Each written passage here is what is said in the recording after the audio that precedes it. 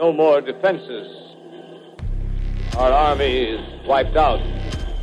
Artillery, Air Force, everything wiped out. This may be the last broadcast. We'll stay here to the end.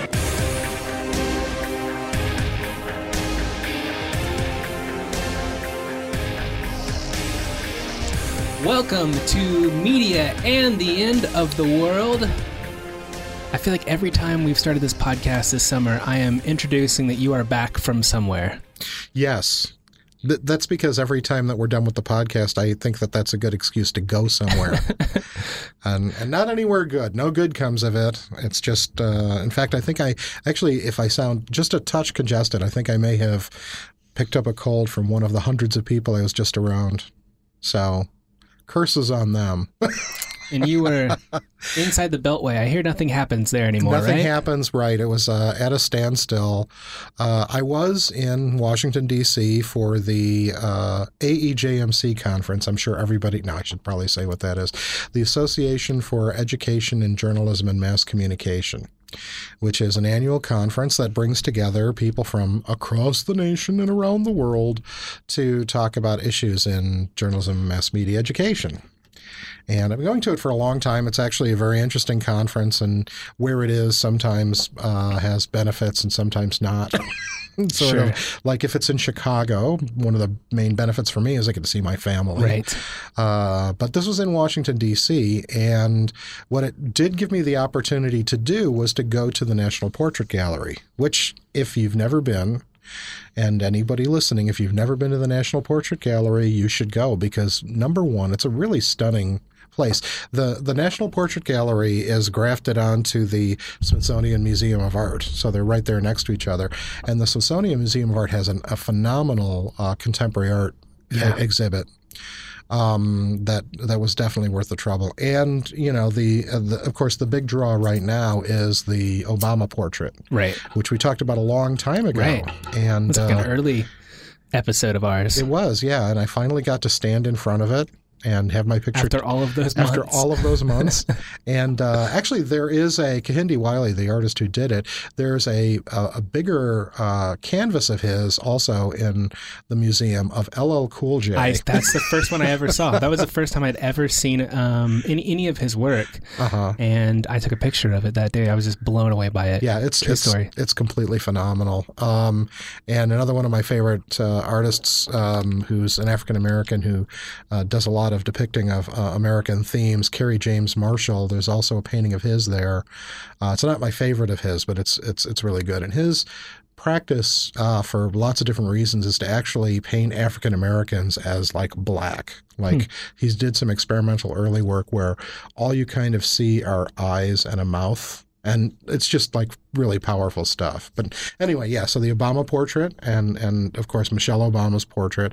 And as you're looking at Michelle Obama's portrait, you kind of feel like somebody is looking at you to the left, because directly to the left. That's the security, Ralph. No.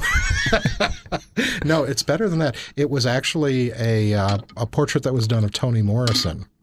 And it's the most realistic looking painted portrait of a person I think I've ever seen. And she has this penetrating stare with the eyes that follow you around the room. So, or like creep out your neck hairs as you're watching the Michelle Obama picture. Well, tell me, how did DC color the conversation that was happening at AEJMC? Well, I mean, one of the things that happens is that the attempt for the conference, wherever it is, to try to tie into the local community. Sure.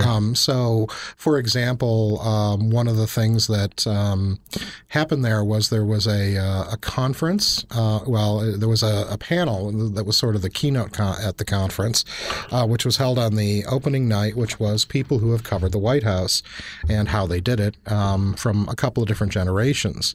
And the name of the panel was Covering the White House from Eisenhower to Trump.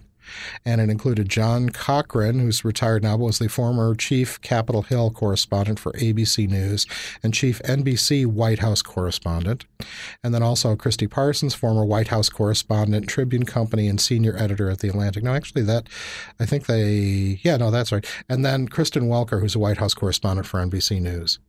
So there were some people with some, pretty mad skills, and they talked about the different practices that are involved. It's very complicated, and the number of people that are involved in covering the White House has grown considerably over time.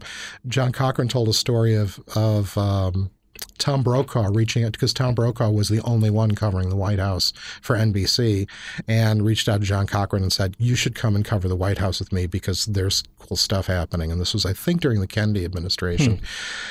And they've, of course, grown. In fact, Kristen Welker was talking about how now they have basically people whose beats are the individual components of covering the White House. So there's somebody covering the Mueller investigation. There's somebody covering the Russian stuff otherwise. They have a series of people who are involved in it. And she says that they're just busy all the time because there's so much going on with all of these. So it was a really interesting thing. And I was going to mention, for the sake of people who might be interested, that it's worth going to the channel that it's one of the ones you flip past, called C-SPAN. Have you heard of C-SPAN? It's that channel that you don't watch, right? Well, and actually sometimes, in fact, it made news this past week because there was a call-in where somebody was actually threatening to, I think, assassinate someone. Yikes. And it was just sort of like flew by, and the person who was hosting, you know how they do those call-in things on C-SPAN, didn't exactly catch what was going on. But in any event, so there were several of these events, including this panel that I was just describing, where if you go to C-SPAN and if you search under covering the White House, you'll see it there. It happened on August 6th, and it's interesting. I think they only actually uploaded the first 40 minutes. I'm checking the time. Oh no, they have more of it up now, so they must have put the whole thing up. So anyway, it's an interesting thing to look at to get an idea of what the discussion was about. And I was going to say, you mentioned that there are so many people because there's so much to cover now, and I wonder if that's a product of just a lot's going on, or just the fact that covering the White House has become essentially the thing that everyone wants to follow. Right? It's the top of the hour news at every 6 o'clock.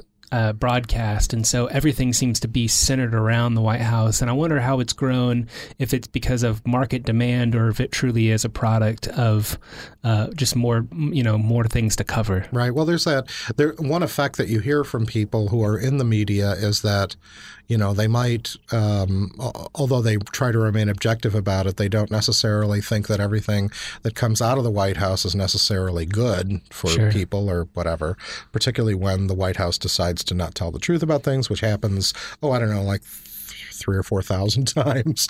But they have to cover it. And so, but they're caught in this really strange trap because it's really otherwise good for them. I mean, the fact, because people are very interested in it. Now, the question becomes, is what they're interested in actually just the worst form of clickbait, right? Right. They're sort of like is it good for us? That we're interested in it. That we're interested, that we pay attention, that we actually amplify and reproduce half-truths and emotional outbursts on Twitter and all those sorts of things that, what part they play in public policy is still kind of a really complicated question. And there's such a breathlessness to the coverage because of the number of people involved and the number of things happening that there's very little of, I think, a very reflective kind of moment. I've also wondered about what's the feeling of anxiety when you're about to release a piece, when it's about to drop at 5 p.m. And this is going to be major news, but you also know that because of the way social media works, you and your literal personal account are going to take, heat from whatever the opposite side is, from whatever is assumed the side that you're on. Right. Yeah. Yeah. No, I think there's certainly a lot about that I think people are pretty universally unhappy with. I don't think people really there's some people who, the trollers and things like that, who I think, go looking for those opportunities to just sort of like beat up on people. And it certainly happens frequently. But I think the majority of the people who are participating in this kind of social media politics interface don't really think that that's very helpful. There's certainly a lot of criticism going on now about, well, what is it that's causing our discussions about this in the culture to just get like more and more antagonistic, less and less substantial, those sorts of things.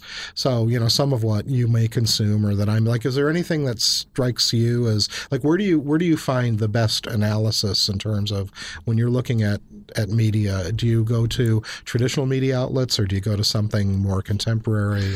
Well, that's a good question. I find myself, and maybe I've talked about this before, I often want to see how rather than just looking for the best source, I'm wanting to understand how every source is following it. Mm-hmm. So usually my workflow goes, I will read the New York Times piece, followed by the CNN piece, followed by the Fox News piece, because I want to get like a full understanding of what are the different perspectives that are being covered. And I mean, it kind of blows my mind how almost predictable it is just to hear how one specific outlet's going to spin it versus another. Mm-hmm. But that's usually my workflow for how I work through it. Mm-hmm.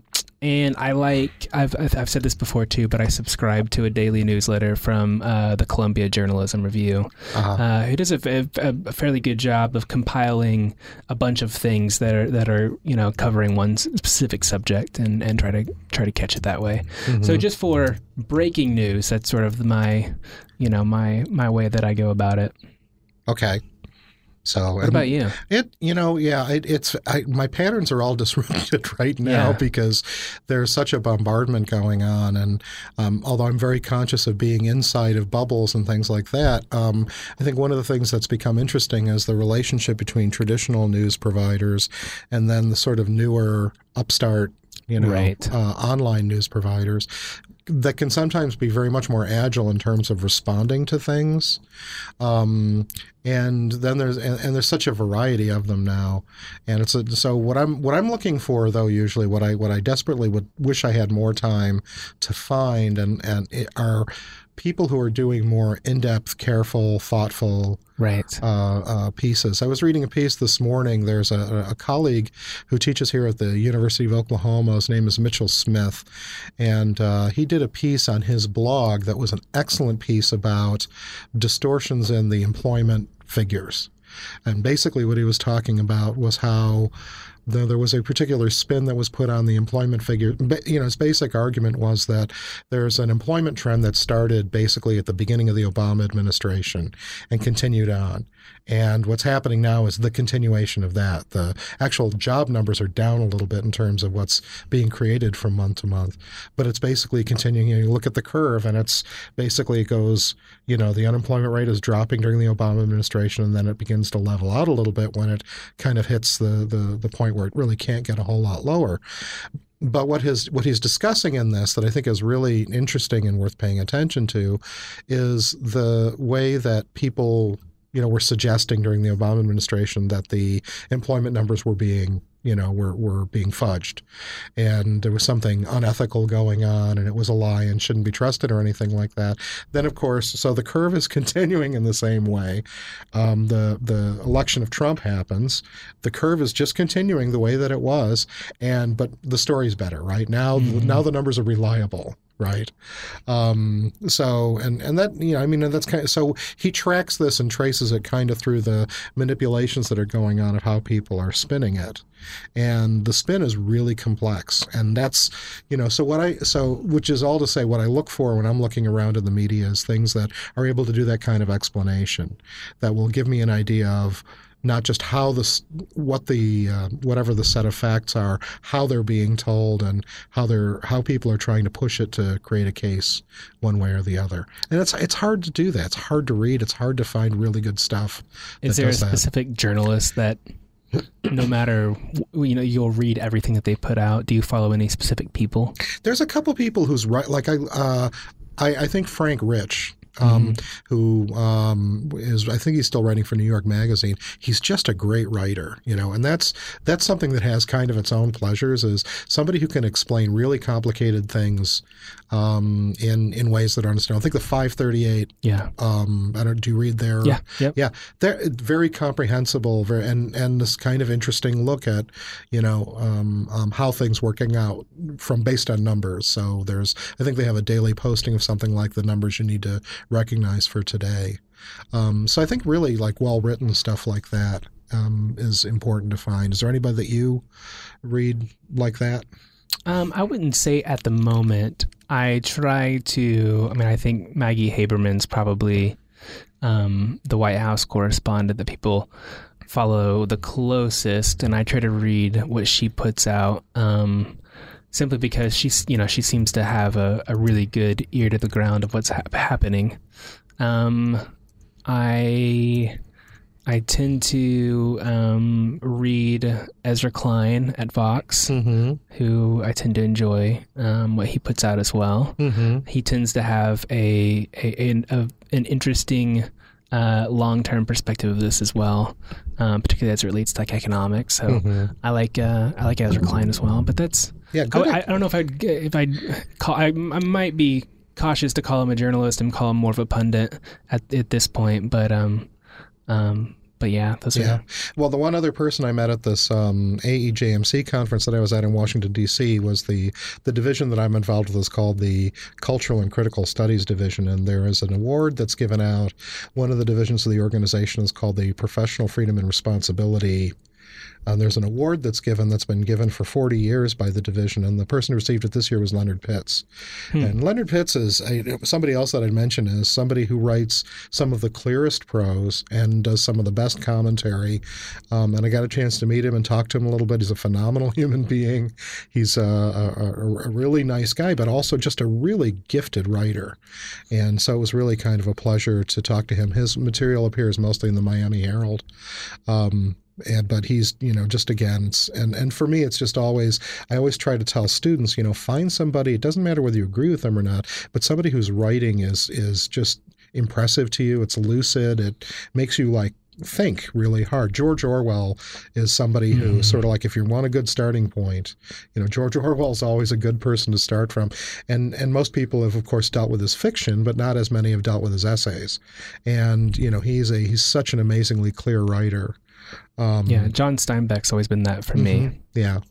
Someone who I always go back to. But I think that's helpful to lay out also for listeners, because it's so hard to figure out, particularly in this day and age, who to read and what to read and also, make sure that you're being critical of what you're consuming as well and reconsidering the type of media that you are consuming. So. I think, also cross-referencing it to who you listen to. Yeah. So, again, just in terms of clarity,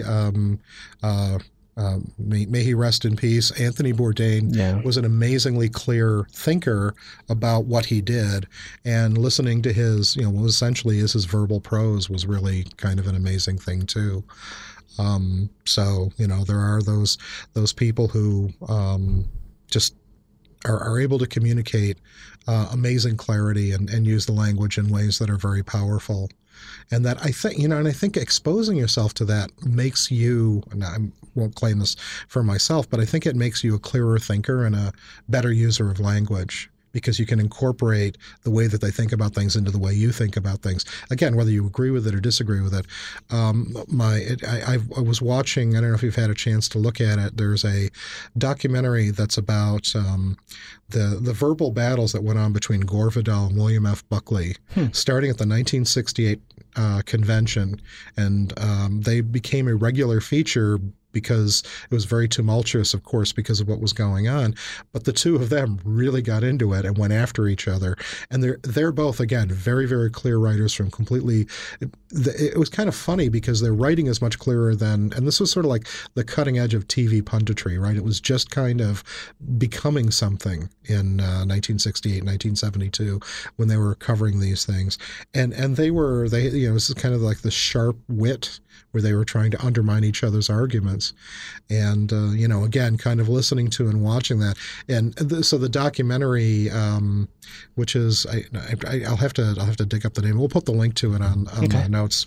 But it's an amazing thing to watch this kind of like new form that eventually becomes what we see now, which is this kind of punditry.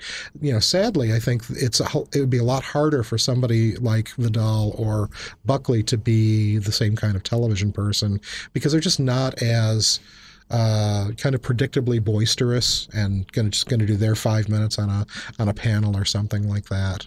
So, but it's interesting to see as media changes how the use of people like that becomes, an interesting changing thing too.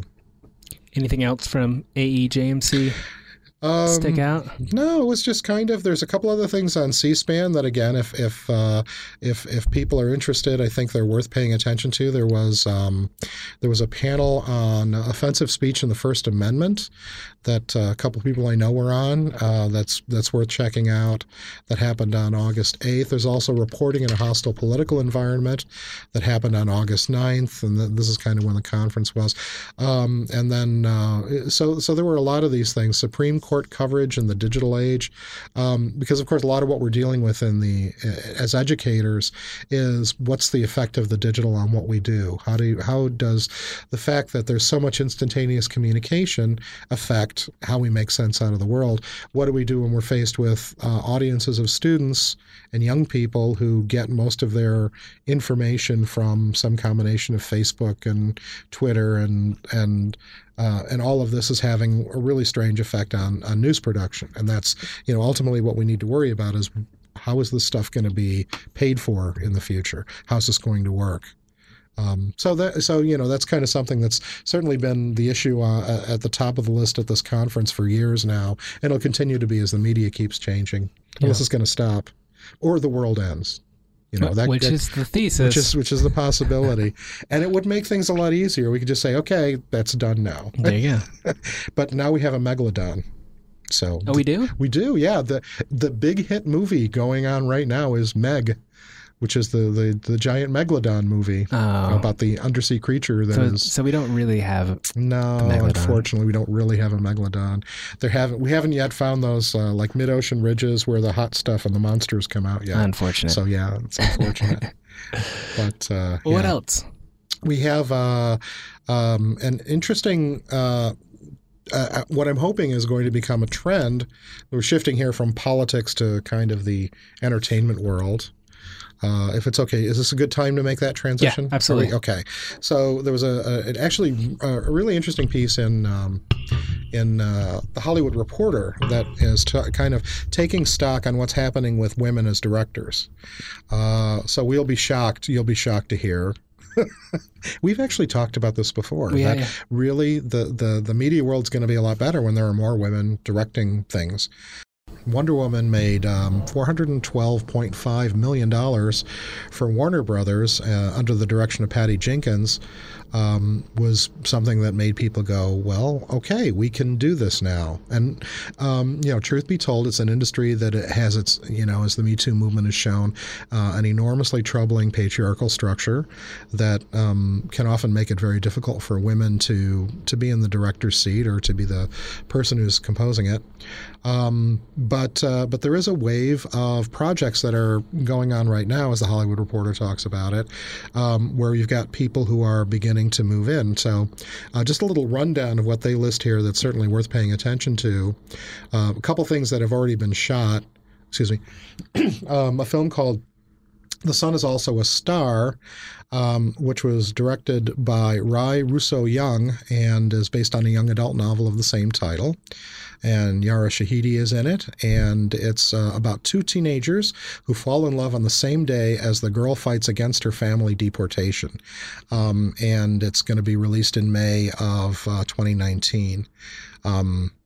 New Line Cinema has Andrea Berloff, who scripted and directed The Kitchen, based on the Vertigo comic book series created by Ollie Masters and Ming Doyle for DC. The story is set in the 70s. Hell's Kitchen, following three wives whose mobster husbands end up in prison with no way to earn a living. They decide to continue their husband's illegal business.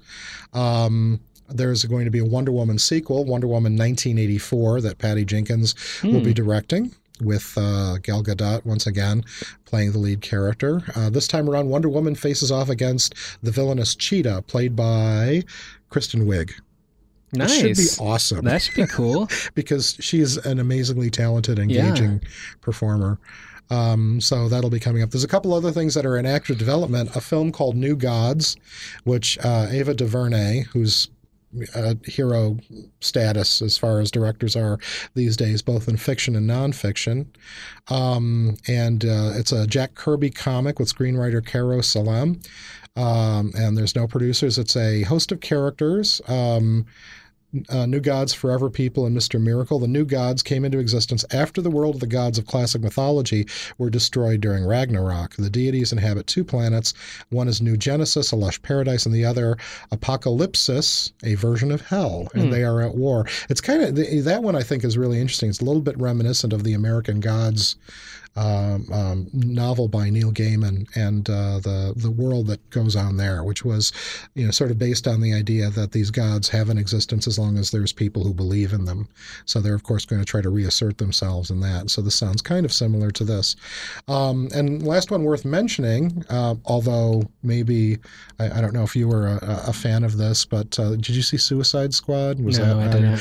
I didn't either, because it just didn't look, that looked like it was going to be a little too far. Yeah. But there is a... I don't think it got good reviews either. Yeah, it really didn't, but a lot of people went to see. In fact, it was always an interesting thing to talk to students about. So you saw the reviews, right? And they would say yes. And you would go, and what did the reviews say? And they said it was a terrible movie.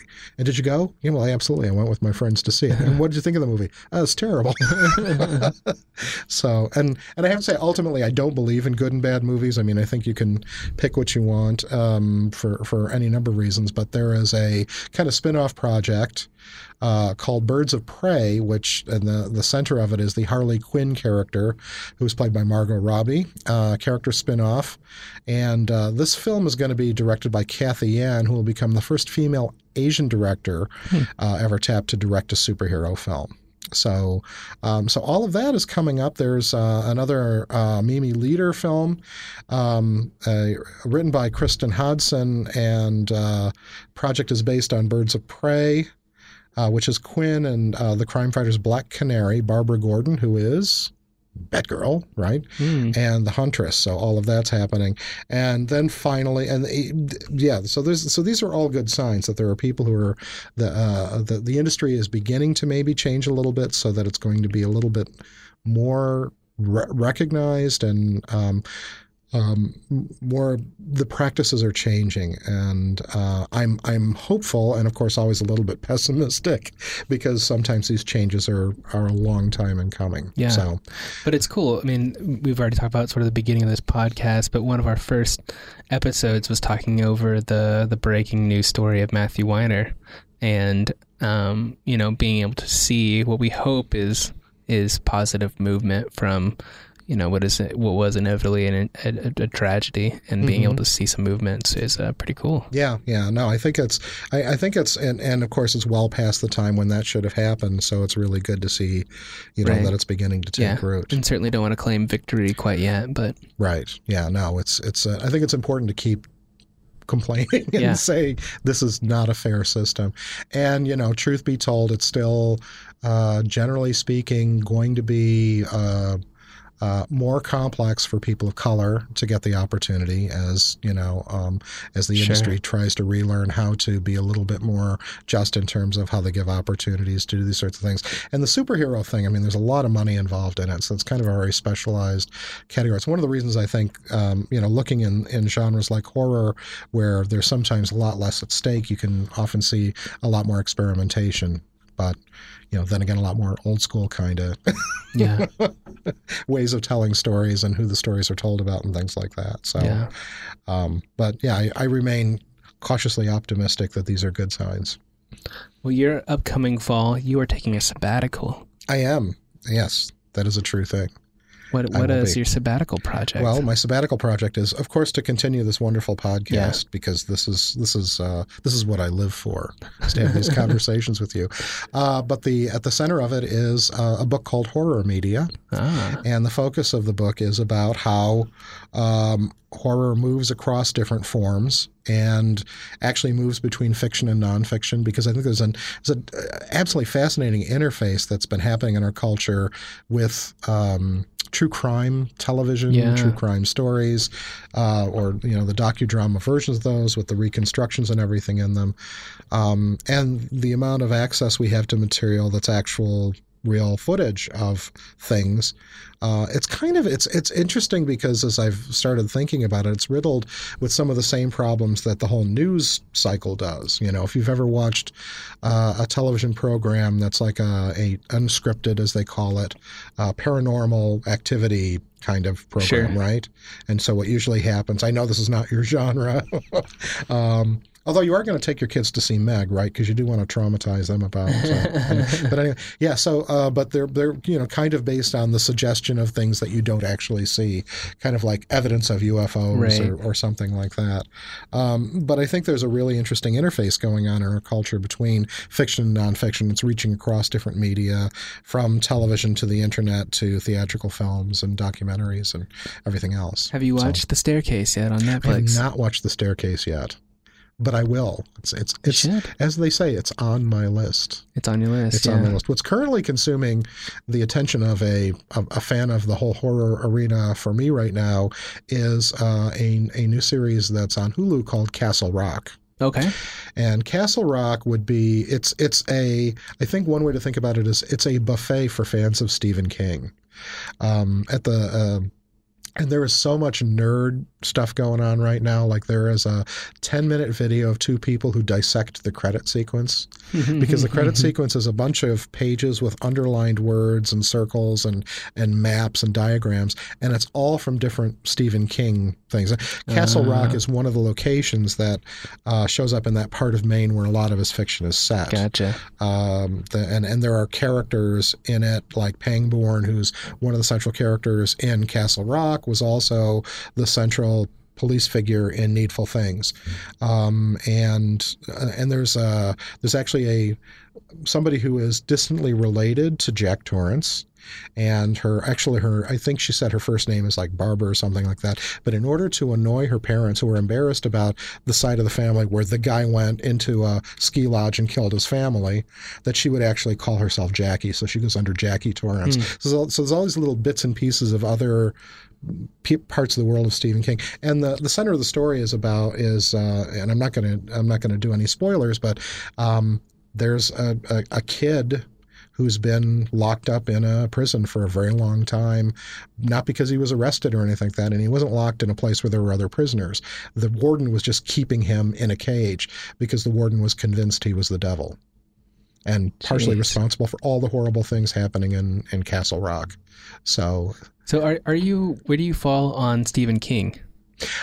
I think in terms of his writing or his popness, or do you have a general opinion on how you feel about Stephen King? I think he's a brilliant writer. I think he's he writes a lot. Yeah. I always find, because he makes his characters very kind of corrupted, like human beings are, and sometimes that can make you really uncomfortable. But I think he's been as influential in the last 25 years as Richard Matheson, another horror writer who was involved in the Twilight Zone and everything like that, was the 25 years before that. Well, I mean, do you remember when we had Chuck Klosterman on campus? Yes. Like spring 2009, somewhere around there. Mm-hmm. Like one of the questions I asked him in a Q&A was sort of, if you're going to name an author who is going to be timeless from sort of our current era, who is it? And the reason I was asking it was because I feel like it's harder and harder to be an author who really, really sticks out, who cuts through it. Who's the Hemingway the 21st century, or or of that we'll look back at in time. And that was the answer that he came up with. Was Stephen King's probably the one. So. Yes, I mean, certainly there's a certain kind of like commercial. Sure. Is his influence on the commercial world. He also, I mean, when he writes nonfiction, he used to write a column for Entertainment Weekly that was phenomenal. He's very blunt about his political points of view. Got a couple books on writing. He's done a couple books on writing that are really good. He did a book on the history of horror called Danse Macabre that's fantastic. In fact, I was using it for a while as sort of like a reading guide, for writers that I hadn't heard of or wasn't as familiar with as I wanted to be. And he does it with this sort of like this, sort of this pleasure, this kind of happiness, this delight inside of it. And he's still, a very powerful writer. He wrote a book called Joyland, which was really unusual for him. It was set at a small amusement park where this character was working, but the time and the place to me were very recognizable. Back when little towns all over the place would have these they were like little fun fairs with a few rides and stuff like that, being run usually by teenagers who were kind of high. Yeah. And they were pretty kind of dangerous places. Adventureland. Yeah. Adventureland like or Santa's Village or Playland was the one that was near me. And in fact, I was just not too long ago at Atlantic City, and their pier is covered with these kind of like slightly dangerous rides being run by teenagers, which was kind of creepy. But so Joyland was about a guy who was spending the summer working at one of those, and it was just really recognizable to me. Now, later on in the book, when you start seeing ghosts, that not so much, but it did kind of traipse into that traditional territory. And I always look for time to read more. The adaptations, there's been a lot of stuff made for television and film, but yeah, I mean, I think I'd agree with Klosterman. I think he's going to be around for a long time. I would also suggest that Margaret Atwood is in that category. Yeah. I think Margaret Atwood's work has become so enormously influential of late. That's kind of an interesting question, who's going to stand the test of time? Right. Which is interesting because he came out with a book a couple of years ago, Klosterman did. It was called like "What If We Were Wrong," and basically the premise of the entire book is, what if what we think now is going to be the most historical event doesn't even hit a history book. So one of his examples is like, if we look back at 20th century music, what do we have that really defines that in a similar manner to what defines classical music? Is the Beatles going to be what inevitably ends up, as the go-to citation in history books, or is it going to be Elvis Presley, or is it going to be something completely different that we may not even think about, And I can't remember who he said, but it was neither one of those. It was actually kind of an odd answer that he came up with. It wasn't Bob Dylan, was it? It wasn't Bob Dylan either. Mm-hmm. Who's it that sings Johnny Be Good? Oh, Chuck Berry. I think Chuck Berry was his answer. Yeah, that's an interesting answer. It's an interesting thing to kind of think about, because there's also a notion in which some of the stuff has kind of a disposability built into it. I mean, that's one of the things about popular culture is it doesn't seem to cry out for the eternal value of what we used to call high culture, right? The works of literature that everybody should read forever, right? We're always going to read Shakespeare. We're always going to listen to opera. We're always, these things that are, and pop culture has this kind of self-knowledge of its own disposability, partly because it's seen as being more of a commercial than an aesthetic enterprise, that it's more about building an audience and making money and then moving on to the next thing than necessarily, something that you would build a culture on. But this is a fairly recent development. We're in an interesting culture that doesn't really spend a lot of time investing in, kind of high culture stuff, right? Depending on how you frame the argument. I mean, some people get very, stuck about, this person is clearly going to, this is an epic. The Kendrick Lamar fans were quite convinced that he is the second coming, right? And it's always hard to predict what's going to last and what isn't, and what sort of cultural resonance gives it value. Yeah. And how do you cultivate cultural relevance from an artist's perspective over time? You know, how do you take something, you know, that's, you know, who's to say what we would think about of Nirvana had Kurt Cobain never committed suicide? Right. Like what does the rest of the career look like, and do we still hold Nirvana and Nevermind and sort of think about that moment in 91 the same way that we do now? Yeah. Who's to say? No, it's interesting. It was like, you know, the first time I saw This Is America.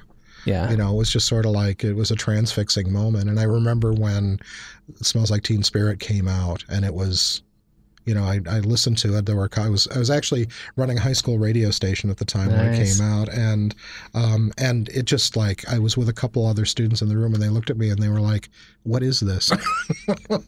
And I said, "Well, it's Nirvana," because we'd played Bleach quite a bit, and their Sub Pop stuff and everything like that. So it was interesting to see the effect it was having on people that, you know. But yeah, it's always interesting. Like, is that a moment that you know, that's in its own context, or is it able to? Because if stuff's going to last, it has to be able to transcend that moment. Right. So you know, for example, if we're, you know, going back to Stephen King for a moment, Carrie, right, which was his first novel, and was rejected by, I think everybody in the publishing industry until it had gotten rejected a lot, and he was going to throw it out. And somebody who cared much about him talked him into continuing to work with it. And Carrie has this, like, amazing, it was a product of its time, but it's lasted past it. So there have been 3 film versions of it. They did a version of Carrie. There's been been 3. I didn't know that. There was a musical. Wow. The musical recently showed up as a plot device on the show Riverdale, where they did the Carrie musical. Carrie's become an icon for the LGBTQ community, and it's a very, you know, powerful story. So, you know, that seems to be one of those things that you know, if there's a moment in Stephen King that seems to have that kind of cultural impact, I suppose that would be one that one could argue for. But, you know, he's still writing, so you know, it still may happen, and, you know, there'll continue to be adaptations of his material. I did hear a rumor that they're going to try to remake Creepshow, which was based on stories that he had worked on in kind of a pulp form that George Romero had directed quite a few years ago. So maybe, I mean, you know. Anybody else stick out to you in terms of who you think is going to have that kind of cultural impact over the long term? They're just not going to go away. From a film perspective, I have a feeling Tom Hanks is that person. Interesting. I think that there's just a level of affection for Tom Hanks that will continue to go. I'm trying to think. Gosh, it's hard. I mean, there's also answers that, you know, I have second thoughts of now, just as of lately. It's like Woody Allen's, like someone, you know, who you know, I might have put up there at some point, which I am afraid to say now. yeah. There's some problematic. That was not a sentence that came out right. Let me try that again. Problematic aspects of that too. Yeah. That's interesting. I did have one other little bit of information, and you probably know that you're a Netflix person, right? Yeah. I didn't know until 2 days ago that Netflix has game shows on. What? They have game shows on Netflix, like Family Feud. You can watch Family Feud on Netflix. Which is just awesome. Vintage? Well, the one that I heard, I wasn't watching it. I was listening to somebody else who was watching it, but it was a celebrity Family Feud with Chris Kattan and some country star. I don't remember who it was. So it was their families, you know, doing it for charity or whatever. But do you know who is the host? Steve Harvey. Okay, so this is from the recent season, But yeah, so there's Jeopardy apparently is floating around. Oh, that'd be fantastic. So, I would love. So, do you follow Jeopardy at all, or has that ever been like a part of your daily diet? Well, I'll tell you what. Me and my lovely wife and Alexa have a little waltz with Jeopardy every evening. Yeah. So I can't. When was it that? There was a really famous streak that like Ken Jennings went on Jeopardy. I want to say it was like 2003, maybe 2004. Let's look it up real quick, just so We can do this because it's that's part of the digital wonderfulness, is that you can do that. 74 games. Let's see when the streak in 2004. Ended. Yep, 2004. Yeah. Yeah, it crossed a couple seasons. But so I had grown up in a household which my dad was a huge Jeopardy fan, and we watched it, but we never watched it regularly. But we did watch the Ken Jennings streak almost all the way through. I think after he had made it to about 2 weeks, we watched the rest of it. And Ken Jennings is a hilarious person to follow on Twitter, and I would highly recommend it. He's just really, really funny, but he's written some really interesting trivia books as well. So But I would love to rewatch sort of the Ken Jennings streak on Jeopardy. Now it turned out he ended up doing so the way that he was able to get his streak was there used to be a rule that on Jeopardy you maxed out at 10 days. So 2 weeks was really the top that you could get. Well, they ended up getting rid of this rule, and I want to say within a year of eliminating this rule is when Ken Jennings really hits his hot streak. And he ended up going on to do some other things afterwards. Like he was in the Ultimate Tournament of Champions, which brought back some of the people that had clocked out at that 2 weeks before, and he actually ended up getting second place. So I don't think he would necessarily be called the best. The best Jeopardy player of all time. Then he lost to Watson from IBM as well. So I think Brad Rutter was the guy who beat him in the champion tournament. So, but anyways, all to say, it's a very cool pop culture moment was Ken Jennings' streak. he dominated. He's so fast on the trigger. He's really, really good. Yeah, Clean house. Yeah, it's kind of scary how good some of these people are at that level of trivia. I'm not, because my brain is becoming a sieve. Yeah, but he might be. I should probably look this fact up too. He it's possible that he's won more money on game shows than anybody else. True story. Let's see. Oh, so now he's second all-time game show winning leader. But at one point in time he was number one. So there you go. He's appeared. I think he was on Who Wants to Be a Millionaire, and I believe he didn't win Who Wants to Be a Millionaire, but he walked out on the $1 Million Question. But he's played all kinds of game shows on there. So you should look up Ken Jennings for some game show. That's interesting. I have to make one actual correction on what I said. Oh, go ahead. It's Hulu. It's not Netflix. Oh, that's why. Hulu, right? That would be why. Netflix has really been more in the Great British Bake Off kind of those competitive shows, which I have been watching. I've been watching that on PBS, but the Bake Off. Yeah. Oh, it's awesome. It really Yeah.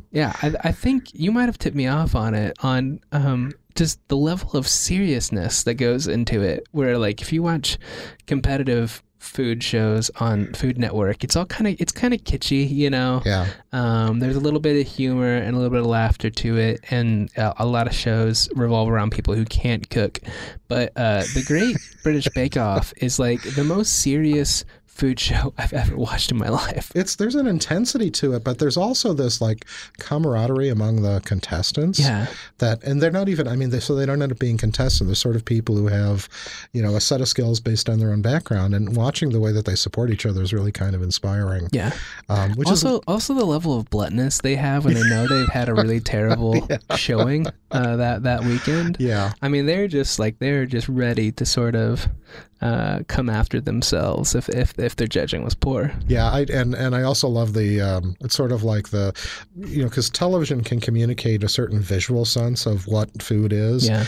But then the quality of the food itself, right? Yeah. The mouthfeel, the taste, and all of that has to come through the judges. Right. And they also have occasional brutality going on. This has no flavor. If somebody you make somebody food and they go, this has no flavor. Yeah. It's devastating. Yeah, like a positive comment is them going not half bad. Yeah, yeah. How about bad? Yeah. No, I don't want any more. Thank you. Yeah. This is good. Yeah. I'm good with this. It's hilarious. Okay. All right, we've gone on longer than we scheduled to do ourselves. We have. So. Well, we will also make sure that links to the C-SPAN programs are available on the website. And thank you for listening. All right. Once again, Join us next time on Media and the End of the World.